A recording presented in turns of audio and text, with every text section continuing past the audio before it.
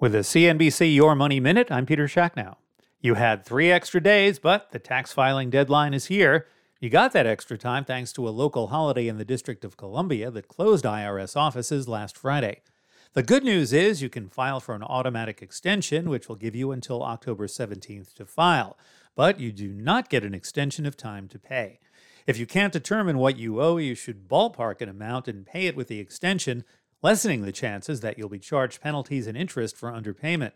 If you know what you owe and you can't pay, you do have options. The IRS will let taxpayers pay their bills in installments.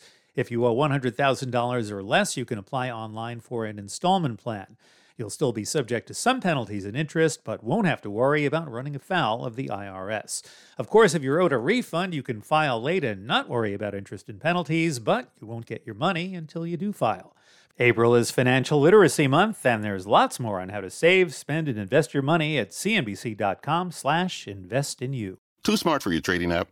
Tired of brokers made for beginners? Then it's time you get serious. It's time you join tastytrade, the tools and tech you need for a tough market, plus low and capped commissions, stocks, options, futures, and more, all in one place. If you trade anywhere else, you're missing out. Join the club, genius. Visit tastytrade.com. tastytrade Inc. is a registered broker-dealer and member of FINRA, NFA, and SIPC.